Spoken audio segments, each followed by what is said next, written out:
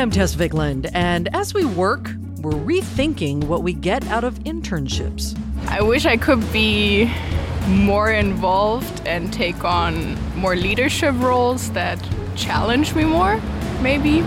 I wish I spoke up for myself more. You're an intern, you want to people please, you want to leave the best impression.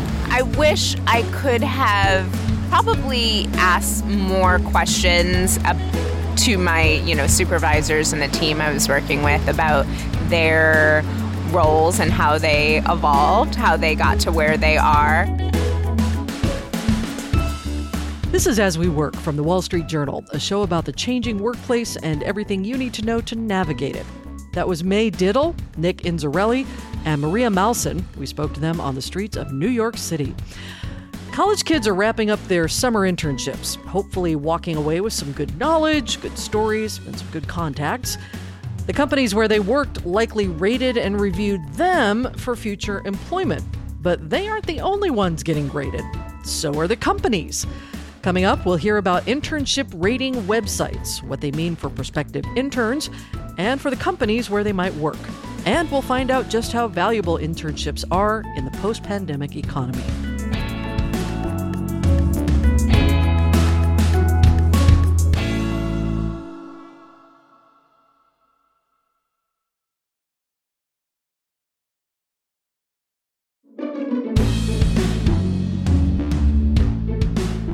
There's always been a lot of controversy around internships. For many companies, it's meant cheap or free labor in exchange for college credit.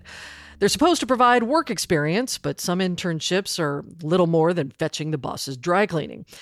For some students, working for free or a small stipend is a big financial burden, and that can put internships out of reach. The University of Wisconsin's Center for Research on College Workforce Transitions found almost a third of all internships in the U.S. are unpaid. Nearly 2 times as many women are in unpaid internships as men. And one of the most prestigious internships at the White House will only become a paid internship starting this fall.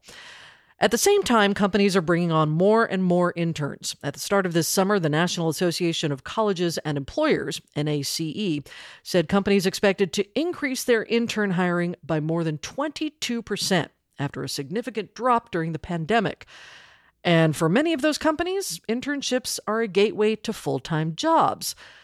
So what are interns to do? Well, for one thing, they're talking to each other and going online to make sure other interns know the score before signing up. One service helping them do that is called Canary. It's an online internship rating site, and one of its co-founders, Sims Petway, joins us today. He's a 2021 graduate of Georgia Tech who parlayed an internship at Bain & Company into a full-time job. Sims, welcome to the show. Thank you so much for having me. Glad to be here. You've done a number of internships over the last few years. What made an internship good for you? Yeah, that's a great question. I know for me, it was the more responsibility I was able to have, the more ownership over real projects I was able to have during my internships, the more meaningful the experience was to me. Done like a number of different internships at different size companies, some large teams, large companies, small companies, and even the internships at really small companies on small teams that maybe didn't have really well-known brands or they weren't a well-known company. Even if it was like that, sometimes those were the most meaningful internships to me because I got the most ownership and the most responsibility. And can you give us an example of that? Yeah, for a couple of years, kind of part-time on and off through my classes at Georgia Tech, I interned at a venture capital firm in Atlanta and was able to actually work on reports that essentially we delivered to our limited partners at the firm. So our limited partners were actually these large corporations from around Atlanta. And I was actually able to work on reports that went to executives and C-suite level folks at those companies. That was a lot of fun. And as an intern, didn't necessarily expect to have that kind of responsibility. Had a blast doing that. So fun and responsibility. That sounds like a pretty good combination. Yeah, absolutely. That's the magic mixture right there. Yeah. Well, so your internship searches started before you co-founded Canary. How did you go about finding out what a company would be like before your site existed? At Georgia Tech, a lot of people do internships. It's very much an emphasized thing. It's a part of the culture. during freshman year already. I was looking for internships, trying to learn about different internships, learn about what I wanted to do, what I wanted to go explore. By far the most helpful thing for learning about internships was talking to my fellow classmates, talk to people who you knew had interned at interesting places and ask about their experience. And it was kind of amazing how much we would actually anchor on just anecdotes and stories we heard from other students. But that was like the best. That was the best we had, and it was extremely illuminative. Or illuminating into what those experiences were like and what it would be like if I went and worked at a company like that. Well, so let's talk about Canary. Give us a sense for how it works. A user logs on and then what? Yeah, absolutely. So we have kind of like two types of users, basically those who read reviews and those who post them. You can clearly do both, but all of our users are students. We ask some detailed questions about like, what was your experience actually like and what did you actually do? A lot of existing review platforms ask very broadly about the company as a whole and about the culture, which is a great thing. We ask about culture as well. Maybe the CEO approval rating, which are all helpful things. But they're not telling you if you're just getting coffee or actually doing something worthwhile. Yeah. Exactly. And it's funny. So, the old cliche of getting coffee as an intern, that's still true. That's still true a little bit. Unfortunately. We've noticed kind of the new getting coffee is basically like manual data entry in Excel, which sounds a little bit better. But honestly, I think I'd rather walk around and get coffee than just like manually transcribe data into Excel. But we see that a lot. And so, yeah, exactly. Like you're not going to really get that from a Glassdoor review. So on Canary, we ask like, hey, what was your actual position? When did you intern there? And what did you actually work on? Was it meaningful? Was it not meaningful? So the one thing I was curious about is that because these reviews are so in-depth, it might be easy for a company to see or figure out who wrote the review. There's kind of this balance between anonymity and helpfulness of the review. The more anonymized it is, the less helpful it is to students reading these reviews. At the end of the day, like what we have found is it benefits everyone involved to be more honest and transparent.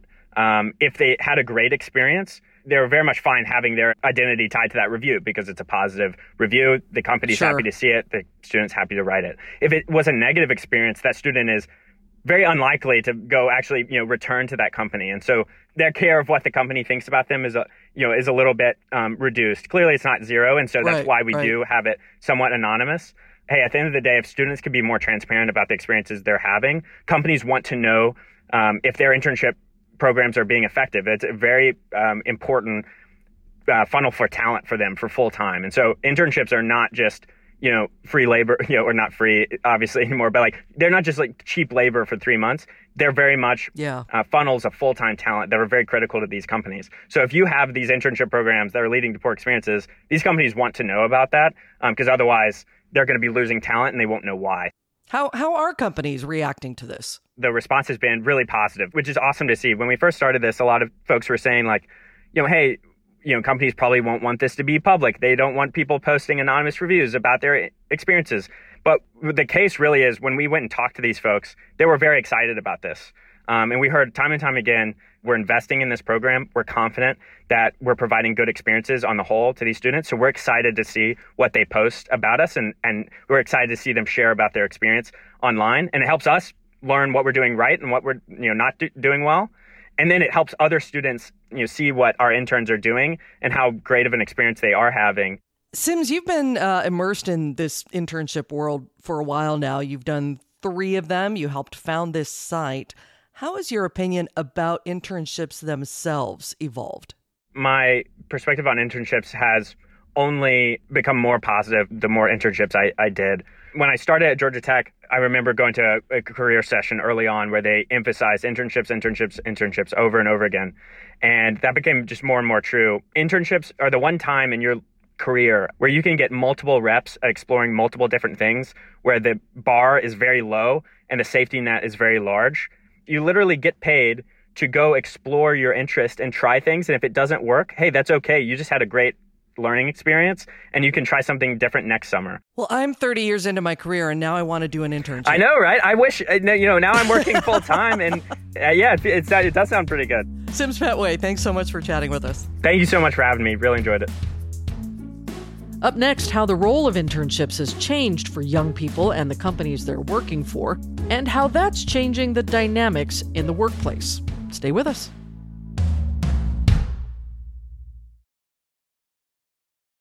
WSJ Special Access gives you a front row seat to some of the Wall Street Journal's most exciting content, like The Quirkier Side of Life, a new series that features the fun, surprising stories our reporters come across. The chief executive walks 10,000 barefoot steps every day. He recalls stepping on a bee, which put him off earthing for a couple of days, but he got back to it. Check out The Quirkier Side of Life on WSJ Special Access, only for WSJ subscribers.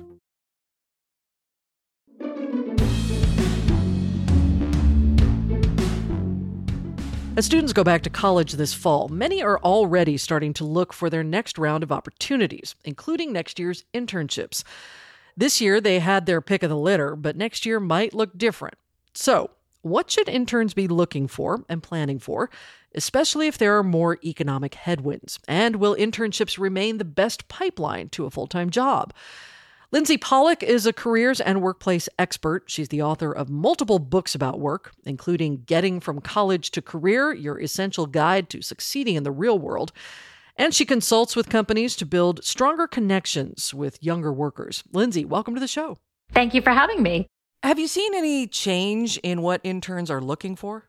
I think a lot of interns, just like many young people who are already out of college, are looking for a mission in the company that they believe in, that they want the company's values and the purpose of the organization to be aligned with who they are. I think, frankly, to be honest, I would have done anything to just get a foot in the door. Yeah, me too. And I think young people today are much more savvy about wanting to find organizations. And there's a lot more information, certainly on the internet, about the values of a company. But I think they are much more interested in making sure that the culture of the organization and the larger values of that company are aligned with who they want to be. That sounds very much like what potential employees are looking for, even beyond the internship, the folks who are actively looking for jobs, particularly in Gen Z. That's exactly right. And, we talk about work-life integration, work-life balance. We talk about purpose at work. These were not topics, 25 years ago that were so much in the common discussion. So I think a real positive of more workplace media going mainstream is that young people know that they have value. They know that they can find organizations they believe in, and they're not just going to start with anything. Do you think the purpose of an internship has changed at all recently? I do. I think that when I was starting out in the 90s, it was probably a nice to have. It was still very common, like I did, to work at a summer camp or to work retail or to wait tables. Mm-hmm. And now many large organizations are using their internships as a pipeline for recruiting. So there are plenty of companies across the world where if you haven't done an internship, you will not be considered for a full-time job. Well, that's so interesting because we have this tight labor market right now, right? And we've been in it for about 18 months. Why not just go straight to that job and kind of skip the internship part? I think that companies want to know that young people are coming in with the human skills, or what we used to call soft skills, like communication, managing up to a boss. And I think there used to be an assumption that college taught those things. And I think particularly since the pandemic, when so many young people were not in person to learn some of that by osmosis or by taking those classes, they want to know that young people have been exposed to professional environments. What would be some industries where you really just have to have an internship in order to get in the door? Accounting, Big Four accounting firms, investment banks, all the big fancy investment banks, professional services, the sort of consulting models of the world, and a lot of consumer packaged goods. But the Big Four have really pioneered the idea that you start as a sophomore or junior in college, and that's the path. And if you start your senior year, you're already too late. Wow, that's hardcore. Mm-hmm. And I get students senior year and they say, how do I get the job? And I breaks my heart to say it's too late. We've heard a lot about how potential employees have more power, are demanding things because they know that employers are looking for people to come and work. I wonder if that is also applying to interns. Are we in some sort of moment where potential interns are in a position to be making demands and being choosy? I think that employees, whether interns or not, have more leverage than they have had before. But in that context, interns probably have the least leverage of any group in the workplace.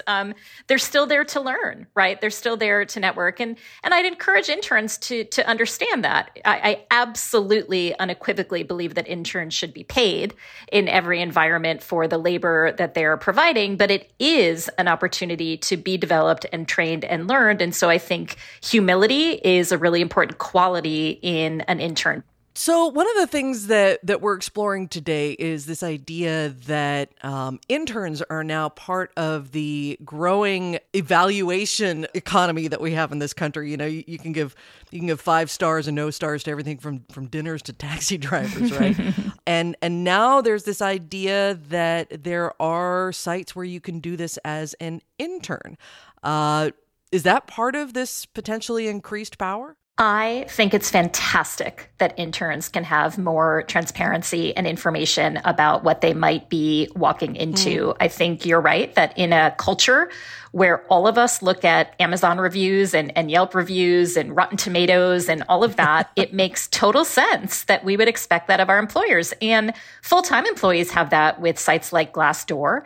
And there have been whispered networks or informal ways of finding out about internships. My concern is that I don't think an internship rating website should be the only place that you go to get information about working for a company. What would be some other places then? I think a really underused resource by students is their college or university career center. There are professionals in those environments, in those offices, who have been working with many of these companies for years. They have lots of data, anecdotal and otherwise, about what it's like to intern.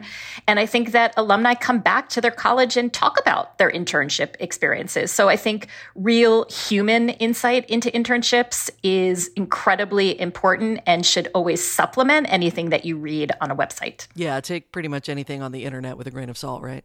Always. So now that interns have so much information available to them before they decide where they might want to go, why should companies be paying attention to what's being said about them by these young people who worked for them, maybe just for a few weeks, certainly not more than a few months? So in my work, I get a lot of companies that say, I don't understand these young people. I don't understand Gen Z. Get off my lawn. Yeah. And my answer is, why don't you spend some time with them, right? Why don't you ask them? And so I think the magic of an internship program, whether you have one intern or 1,000 interns, is you get to spend time with young people. They're your customers, they're your clients, they are certainly your future workforce. So I think there's learning on both sides. And in fact, a lot of internship programs now have what's called reverse mentoring, which is that maybe, Tess, you've been, a journalist for a long time, but a junior person coming in might teach you something you didn't know about using social media or Never. Technology. No. I know not you, because you keep up at the Times. No, you're absolutely right. But there's a joint learning going on it. And so the idea that an internship is charity, I think is really old fashioned. I think the most progressive companies understand that they're going to learn from the junior people who come in, and that energy and positivity and desire to learn can also be a real shot in the arm of companies where maybe people are experiencing burnout. We've all been through a lot over the past couple of years, and fresh faces and enthusiasm can be really powerful. I had internships that led directly to the start of my career. I'm curious what yours were like and what you think they did for your career. I had an internship in college at a nonprofit that helped women start businesses. Oh, cool. It was a 4-person office. And one of my jobs was to get non-fat muffins for my boss, who was the executive director. However, in addition to that, this executive director said every day, come sit in my office and listen to me make phone calls. And that one experience while we ate our non-fat muffins together was so powerful because I just sat there and watched her work. I watched her make fundraising calls. I watched her have difficult conversations. I watched her negotiate. And while that wasn't a formal program in any way, the value of that is something that I think about all the time, because I don't know if you could read a book to do that. So there were certainly negatives, but ultimately what the value is in that is I just hung out with somebody who had a lot of experience and let me watch her work. And I really do think about that a lot to this day. I think that apprenticeship model is really powerful. And some of the value of an internship is not the tactics of what you learn, but just being immersed in a professional environment and seeing how people behave and interact. I think that has tremendous value. Lindsay Pollock, thank you so much for joining us today. My pleasure. Thank you for having me. Summer is, unfortunately, coming to an end for interns and the rest of us working stiffs. Did you take some time off? Well, don't worry. There's still plenty of time to stress out over your out-of-office email. Coming up, we'll have some tips for managing the inbox while you're out. Tess, what were your internships? My very first internship was with Oregon Public Broadcasting, and literally on the second day, they were short-staffed. It was summer, and they were like, here, you press this, and you press this, and here's a microphone, go. And the rest is history.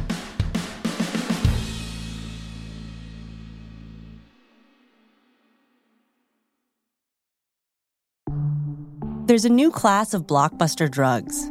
Drugs like Ozempic.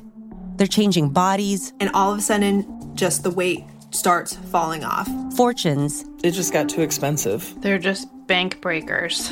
And industries. There was a lot of excitement. There was a lot of skepticism. The impact of these drugs from business to health is just beginning. From the Journal, $1 Trillion Shot. Find it in the Journal feed wherever you get your podcasts.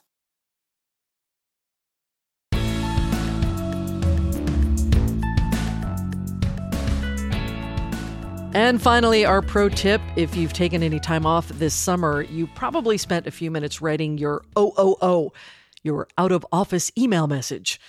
You might be hoping it will mean 000 in your inbox when you return, or at least that it will keep people from trying to contact you while you're getting R&R. But there is an art to this, and our work and life columnist Rachel Feinzig is here to help us with some out-of-office design. Welcome back. Thank you so much for having me. I have to ask, what does your out-of-office email response usually say? Like really clear and classic, I'm out of the office. But it's always a question of like, do you put your cell? Do you tell people to text you? How much do you give away that you're like probably actually still online? Like that's the question for me. I mean, I have to say, I just basically say I'm away and I'll get back to you when I return. So, but that's what you should do. Well, maybe it is what I should do. So let's talk about this. What are some of the pitfalls to avoid in that out-of-office message? I think some of it depends on like reading the room in your organization. One of the huge questions is how personal do you get? How funny, how much do you share about your life? And I talked to people who really felt like they started sharing details of where they were off to, what they were doing, like fun little quirky facts. I talked to a guy who's in the tax industry. He said, when he was doing just the classic boring out of office, people would just email him a second time, like basically being like, I know you're there.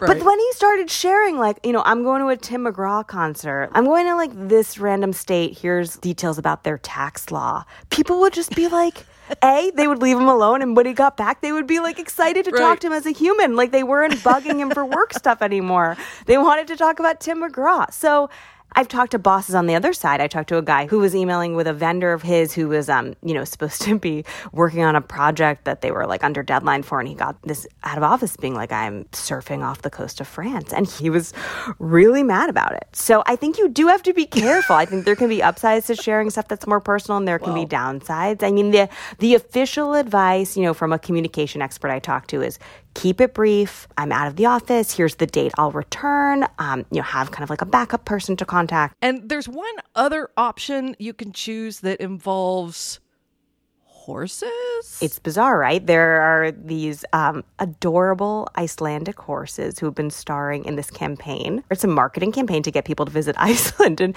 it's based on this idea that we are all so bad at logging off our email. And so they've decided that these 3 horses can help us. So they built a giant keyboard for the horses to walk across in West Iceland, and they wrote gobbledygook messages that you can now outsources your email. So you can go online and be like, I'm out of the office, but like this adorable Icelandic horse has written you this totally nonsensical message. And they did proofread them to make sure there were no swear words in any languages, I'm told. If nothing else works, I say go for the horses. Why not? All right, Rachel, thank you. And I promise I will never, ever, ever ignore your out of office message, and I will leave you alone. Thanks so much, Tess. You're the only one, but I'll take it. Next time on the show, you might be familiar with the Peter Principle, where people are promoted to their level of incompetence. But what happens when you're promoted and you're not ready, but you kind of have to take the job? Say when the job market is tight, you've just come out of a global pandemic and a bunch of people leave your company, but somebody's got to do the work. You've been promoted out of absolute necessity, and you don't really have an option to say no. We'll look at what that can do to a career and what you need to do to get up to speed fast. A reminder that we do want to hear from you. Tell us how your summer internship went. Send us an email at aswework@wsj.com. You can also find us on Twitter at WSJ Podcasts.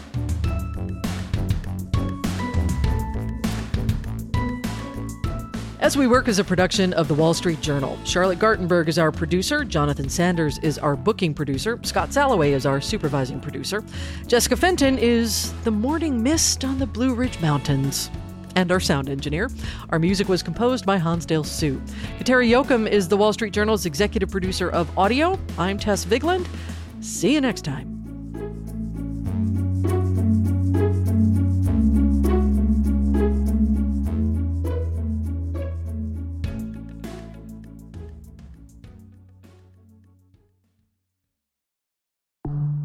There's a new class of blockbuster drugs. Drugs like Ozempic. They're changing bodies. And all of a sudden, just the weight starts falling off. Fortunes. It just got too expensive. They're just bank breakers. And industries. There was a lot of excitement. There was a lot of skepticism. The impact of these drugs from business to health is just beginning. Coming soon from the Journal, $1 Trillion Shot. Find it in the Journal feed wherever you get your podcasts.